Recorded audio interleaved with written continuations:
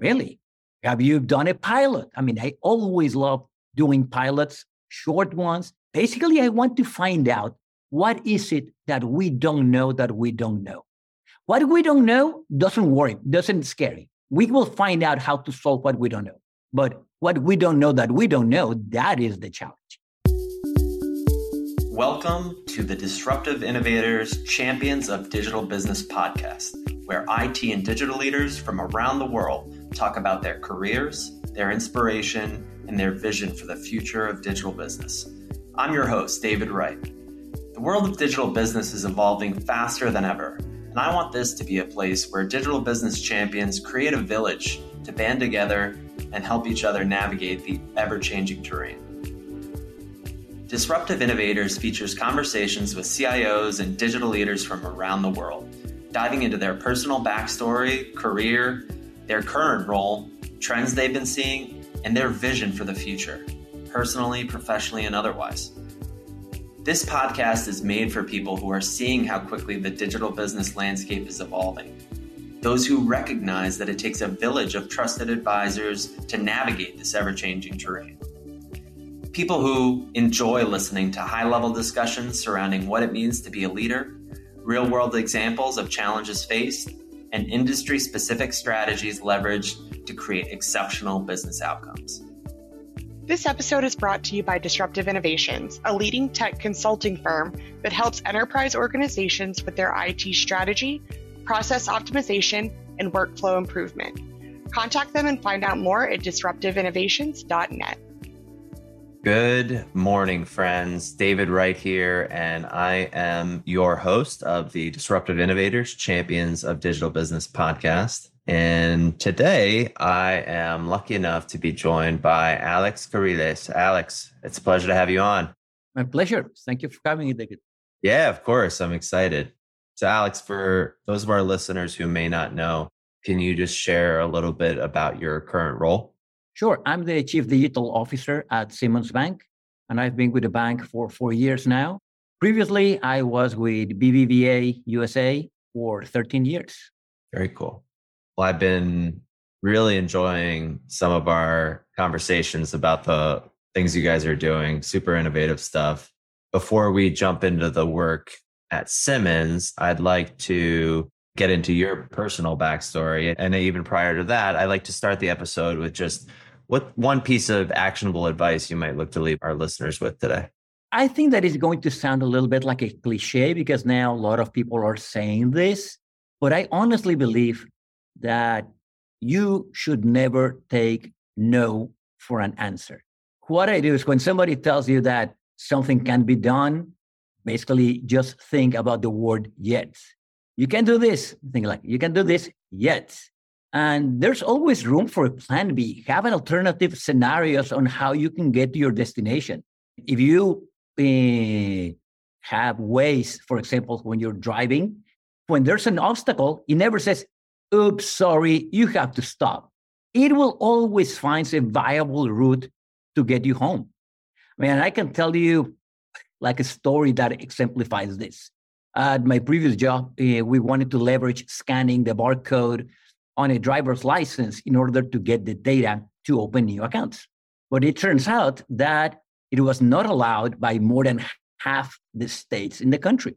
So instead of saying, sorry, it can't be done, we engaged with our legal team and external counsel. We eventually drafted what later became the Mobile Act. It was signed into law in December of 2018. And that superseded at the federal level the state's restrictions. And now, not only it's possible, but it's a great way of capturing data and opening a new account. Right now, our account origination process at Simmons is really simple. Take a picture of the barcode on the back of your driver's license. We get all of the data. You don't have to type basically any of your personal data. We can see. Yeah, huge. And I love that advice. It's so relevant to me in my career. I can't count how many times I've heard no. I learned, like you're saying, to kind of help me understand why the answer is no, right? Never take no for an answer. I love that. So Alex, let's talk a little bit about your personal backstory. So how did you start out and how did you become kind of this award-winning chief digital officer of these great banks. Thank you. Well, when I finished college, I worked for a company for 1 year before doing a master's. After my master's degree, I wanted to give a stint with teaching. So I was teaching strategy and new businesses at a university. And out of that came out the idea of starting my own company. I actually started with a couple of my students, specializing in technology solutions for international banks and mostly large government projects. That company grew really fast. And then I placed my bets on mobile technology. I realized that while I was traveling all of the time, it was hard to stay in touch. So I started another company called Data Anywhere to leverage the basically available bandwidth from the wireless companies to transmit data. And eventually I sold that company and I was invited to collaborate with BBVA when they were starting in the US. That was supposed to be like a short time engagement that turned out to last for 13 years, where I started basically as head of operations for their newly created credit card division in the US. And then I became head of innovation, and innovation morphed also into mobile banking and then digital banking, online account origination. And basically, that's what I've been doing for the last 17 years of my life. Super cool. Do you have the entrepreneurial background, educator? Yeah, I could see why people respect you so much as a leader. What would you say, Alex, is one of the most important things that you learned over the course of your career, personally or professionally? And what was life like before learning it and after learning it? I think the most important thing is you need to learn to trust your team and lean on them. Especially when you're an entrepreneur or you're like a type A personality, you want to do things your way, you want to do them yourself, you know better than anyone else. So why would you leave your baby in somebody else's hands? I think that's one of the biggest mistakes. There's only so much you can do by yourself. Grow your team, let them make their own mistakes so they can learn. And without a solid team, there's only so much you can do. It takes a lot of effort to let go at first, but once you see them growing on their own, it's a great experience for you and for your team. The way I see it, and I used this analogy before, I don't feel like I am directing an orchestra. I feel like I am leading a jazz ensemble. You've seen a jazz ensemble. There's not one person telling everybody else what to play. At one point, the drummer might get inspired and then starts going off on a tangent, and we all follow the drummer because he's got something good going on. And then the person with the sax starts going out and, hey, I will let you lead for now because you're sounding really good and you're getting a good sound coming out of that. So it's not just following a straight path. Let your people and your team take the lead when they need to, and let all the team members work together. Obviously, you have a goal in mind. They're all going to be going in the same direction, but they don't need to follow necessarily a path between two lines. You can let them have some degrees of freedom to get there. It's hard to do that because especially if you tend to be more controlling, it's a tough thing to do. But once you learn and once you get used to it, it's extremely enjoyable. 100%. For me, it's been such an important lesson to learn. And I had to learn it the hard way. I had to try to muscle and do it myself. And the other thing I noticed is if I wasn't getting what I needed from a team member, I would talk to my business coach and say, oh, it's not happening. But it's on me. Like I need to touch, move, and inspire and to coach that person and show them. And then, like you're saying, kind of give them the latitude to fall down and learn from it and then keep moving in the right direction. So what about, Alex, one of the biggest challenges that you've experienced or a time that you failed, but coming out of that challenge or that instance, you took away a really profound lesson?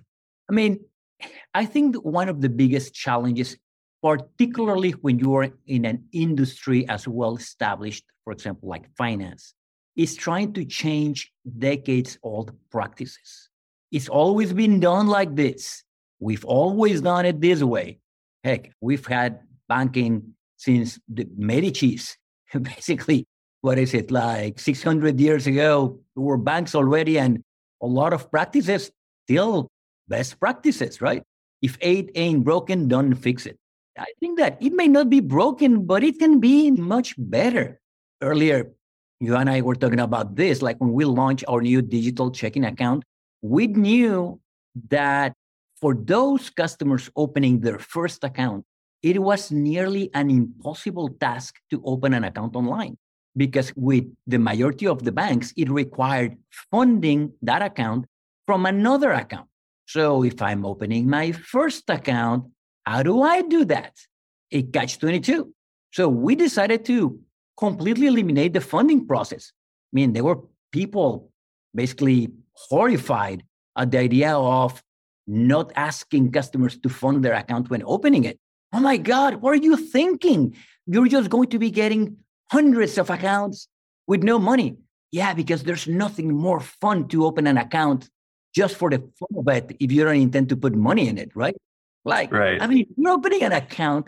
Let's be reasonable. People do logical things. I'm opening an account. I'm going to be funding my account.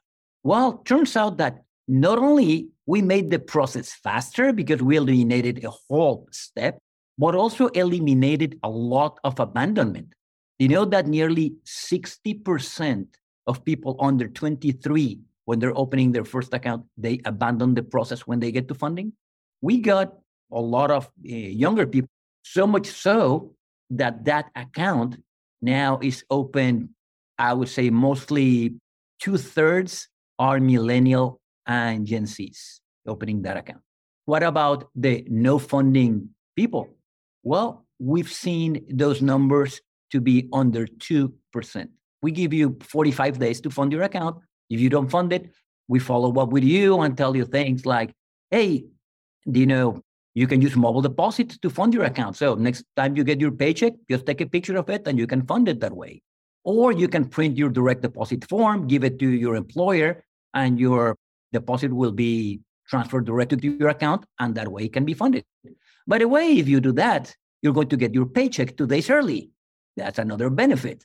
So we've gotten great response. As a matter of fact, this account, our digital account, is the account that has more direct deposits enabled than any of the other accounts because we make it really easy for customers to do that. That's super cool. It just goes to show like that innovation is not necessarily something that's like so overly technical, right? It's like that was just something that you noticed could be, like you said, kind of just improved, done better, thought about differently. And you guys made that bet. And here we are. The numbers and the results speak for themselves. So just, yeah, super cool. Alex, I want to dive into a little bit more about what you guys are up to at Simmons.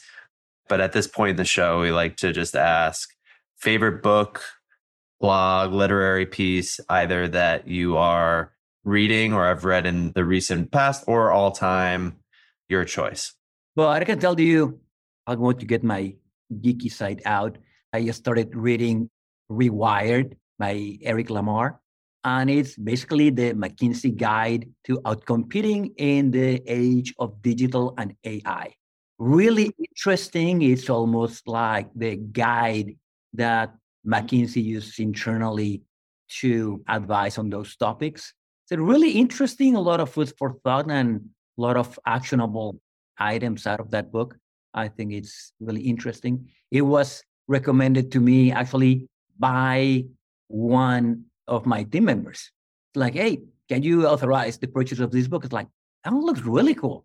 You know what? I'm actually going to go and get it myself too. That's like the kind of thing that I love to see from my team. They taking the lead to get these kind of things and improve their own education, training, etc. And for me, it was great. Got a fantastic book recommendation, and I'm really enjoying it. Love that. I'm always happy to fund those types of initiatives that my team bring to me when it comes to continuous learning within reason, right? They want to go to Maui on a tech, vacation.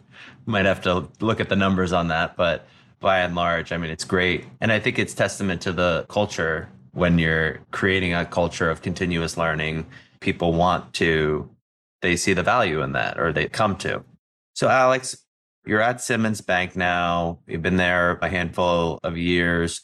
What is your vision for IT and digital as it's derived from the overall mission of the organization?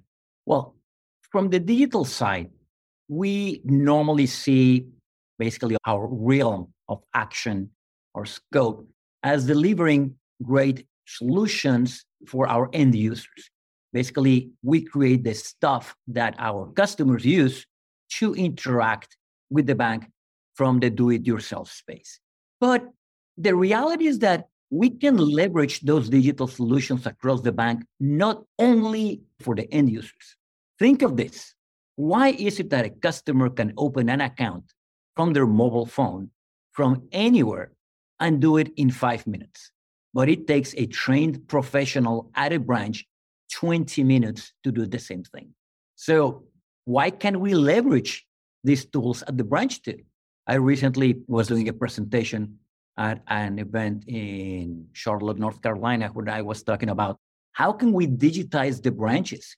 Why can't we leverage this same technology? Because if an end user is able to use these tools to open an account, let's say in 5 minutes, then the expert at the branch should be able to do it in 2.5. And then it doesn't mean that now I can kick you out of my office after 3 minutes. That means that if you had already scheduled 20 minutes to be at the branch, now we can have a real conversation about your needs. Do you have any children? How old are they? Are they going to be going to college? Have you thought about a savings account? Have you thought about a trust fund? Have you thought about XYZ? So now you start really learning about your customer, their needs, and really delivering solutions instead of just doing a mechanical act of customer comes in, you spend 20 minutes looking at the back of the head of the banker, typing away information, and then they give you your papers, here's your account, thank you, have a good day. Really changes the nature of that relationship. The branch, is it going away? No, I think that it changes the nature of the work, more leverage the person to have that personal relationship, and then use the technology to minimize that boring piece of that interaction. Yeah, I love that. I'm so glad you brought that up. It reminds me too, like when we're doing, for example, we work a lot in customer experience and in contact center. And when we start enabling certain CTIs and integrations with key applications that can create that level of automation and a certain level of self-service before it gets to the agent, where the agent isn't responsible for doing 40 to 60% of the tasks that they used to be responsible for. Now it frees them up to have that human to human interaction, that compassionate experience where they're not focused on typing or whatever that task used to be. They're focused on that individual. And it's just the same principle, it seems, right? Where they can really connect human to human, person to person. And I think for that same reason, that's why the branch wouldn't go away, because there's times when I want to go to the branch. I want to know, especially with something as significant as the folks that are handling my money for my family, for my child's future. Like, I kind of want to be able to look at them face to face, at least at the onset. That just makes a lot of sense to me. What are some of the key initiatives, Alex, that you all are working on that roll up to that vision? I mean, right now, we are really focusing on growing our digital sales.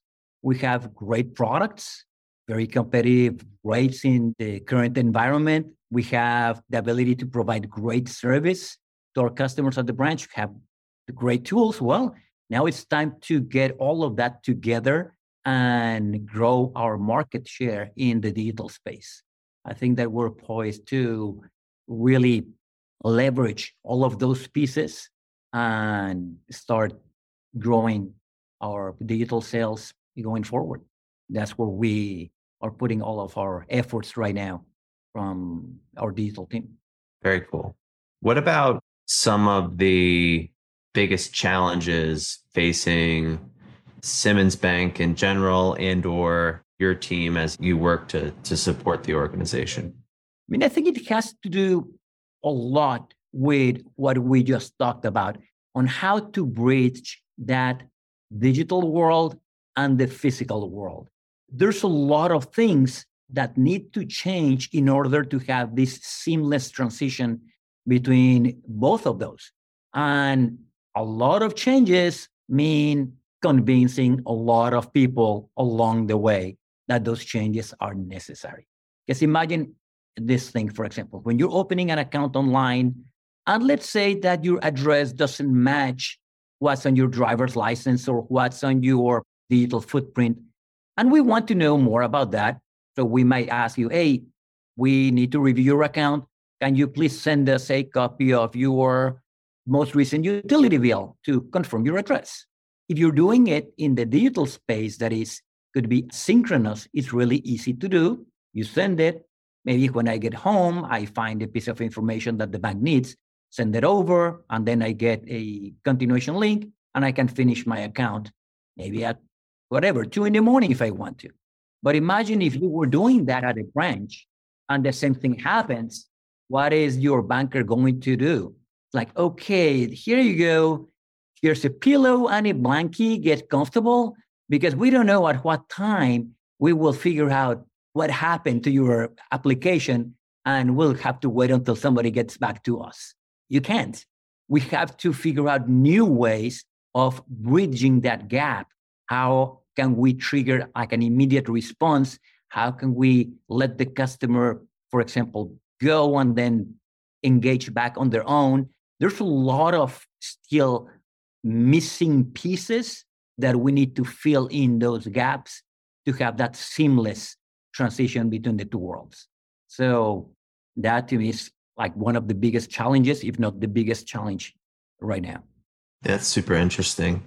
But it's true. That's the kind of way you have to think about it from the standpoint of that first interaction through the positive experience of the consumer. What are those bottlenecks and how are we serving to address each and every one of them? It reminds me of the Phoenix Project. Like, it's more geared towards DevOps, but I always find myself applying those principles to just the value stream of a business and continuous improvement, feedback loops, finding those moments where we can improve things.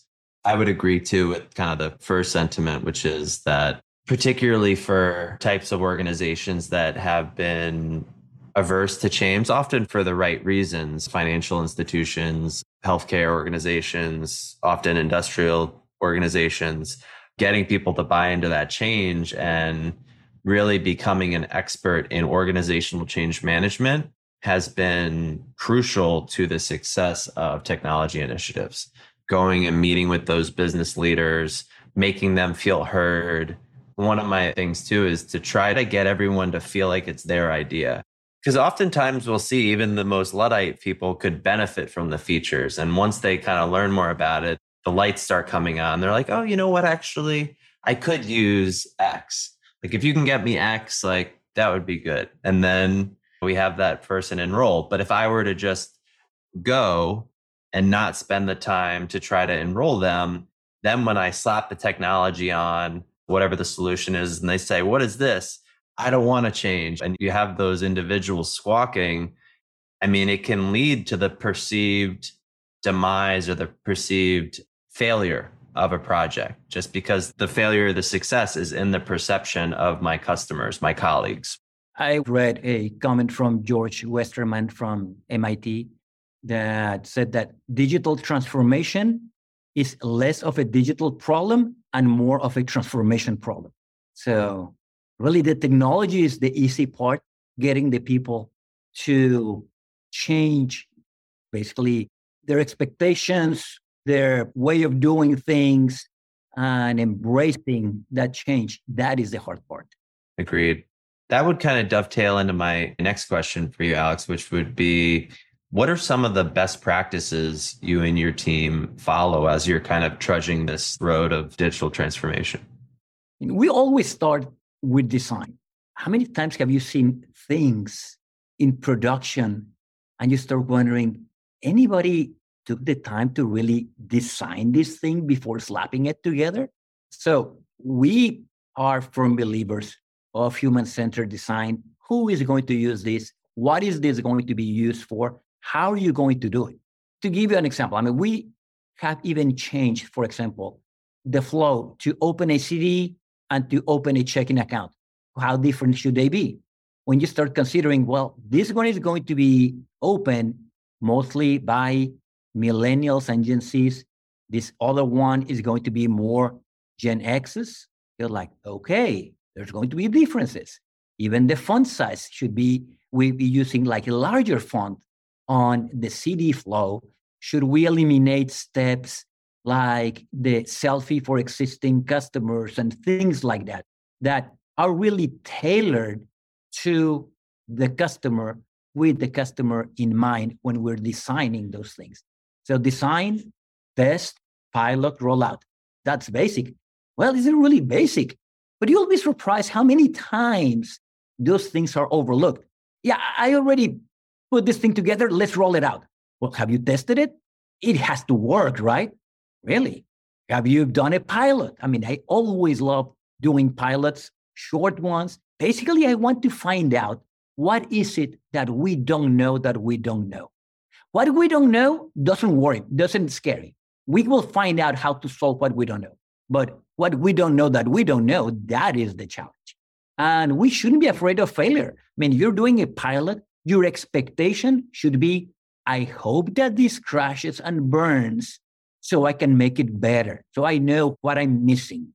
Otherwise, if the pilot goes perfect, nothing happened, then you're always wondering, when is the other shoe going to fall, right? Fail fast, recover, move on. The other day I heard somebody said this, and I think it's very accurate. You need progress, not perfection. You just need to take one step and the next step and the next step. Otherwise, if you want to start with perfection, you're never going to accomplish anything. You need to get something out and then start improving it and refining it.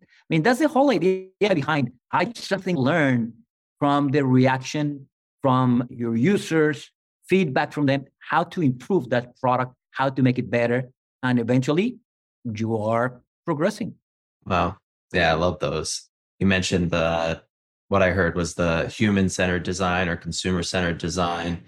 That's what it's all about. If I'm designing something and then trying to sell it to someone, you see developers and tech-minded folks do that all the time. And it's just in banking or healthcare in particular, not integrating that patient feedback or that consumer feedback.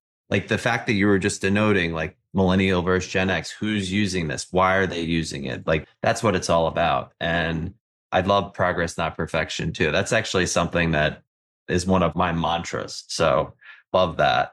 We talked about innovation on so many different levels throughout the episode, but are there any kind of cool, innovative technologies that you all are either rolling out now or kind of on the roadmap for you that will serve to support the business vision of the organization? I could tell you a lot of cool stuff, but the reality is that what we're leveraging a lot is older, boring stuff like APIs, for example. They've been around for quite some time now, but to me, they're great because you can now tap into, for example, best-in-class solutions to make them available in our digital channels for our customers. So you don't have to focus on a final product that has all of the bells and whistles, like our online or mobile banking solution, for example. It gives us the flexibility to do things much faster and better than starting from scratch. As an example, I love giving examples because that helps you put things into context. We'll launch a process to pay your credit card from our mobile app. What's innovative about that? Well, the thing is that we have a third party solution that provides us with our online and mobile banking solution, but a different third party that handles our credit cards, and they didn't talk to each other. So we developed our own set of APIs and our solution to talk to both of them so we can get them integrated. And once we were doing that, we started thinking, how can we make paying your card better? Not just paying your card. So we decided to do what's called real-time open to buy. What's that? That means that if you're at the grocery store, you swipe your credit card and it gets declined because you're at your limit, you can get your mobile phone, make a payment, immediately swipe your card back again, and the payment will go through because you have real-time open to buy. The vast majority of credit cards, when you pay them, you have to wait 24 to 48 hours if they were at the limit before you can use them to clear that balance. Here is real-time. Little thing, we were able to leverage our solution of connecting both providers and deliver something better than what was available in the market. The little things, or our credit monitoring solution that we added to our mobile and online banking, it's a beautiful solution. We think it's the best in class. And we were able to bring that one in by leveraging the APIs and connecting both things together.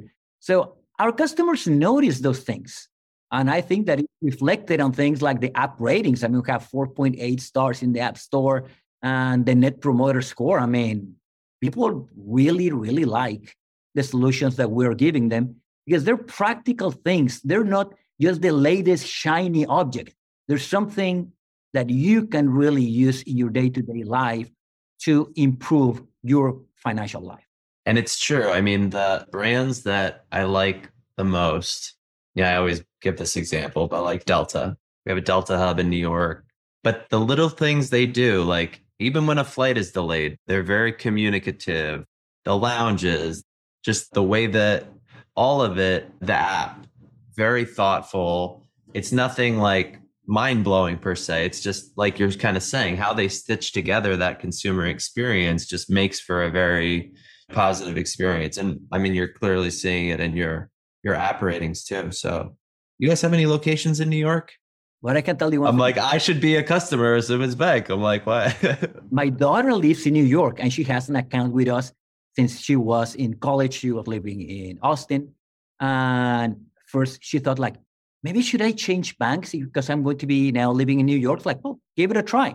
And now the other day, she was telling me how excited she was. And told me something that I wasn't fully aware of. She's like, do you realize that in the first 4 months of the year, there were 3 paydays that happened on either a Monday or a Tuesday? What? And why does that matter? And she said, because I have my Simmons account, I was able to get my paycheck on Friday, 2 days ahead.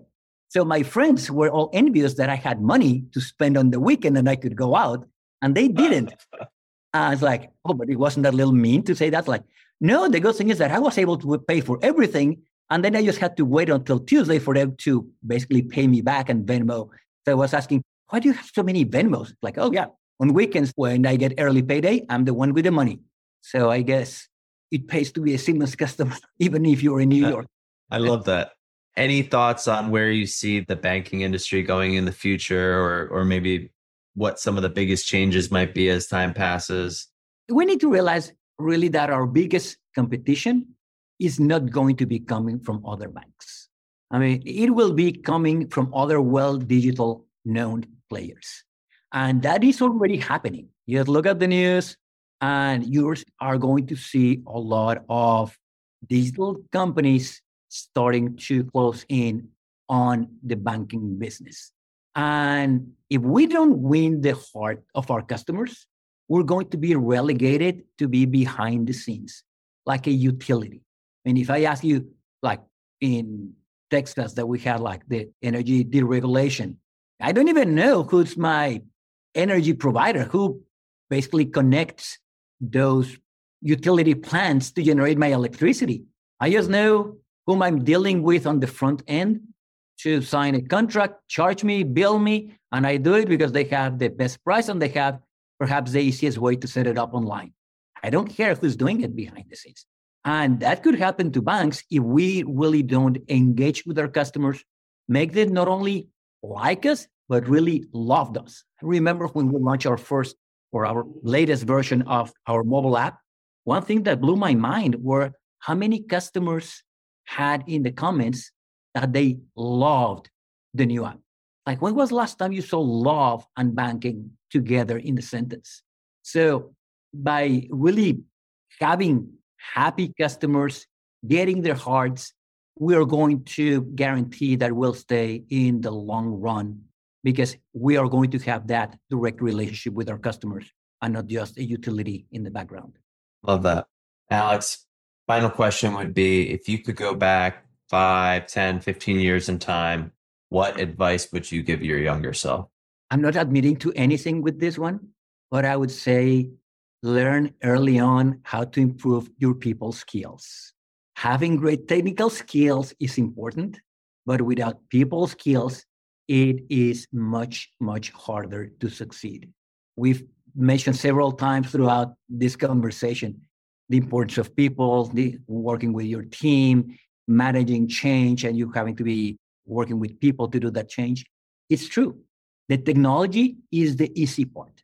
Understanding people, understanding their needs, understanding their motivations, and how to have a good dialogue is incredibly important, but also incredibly hard to do.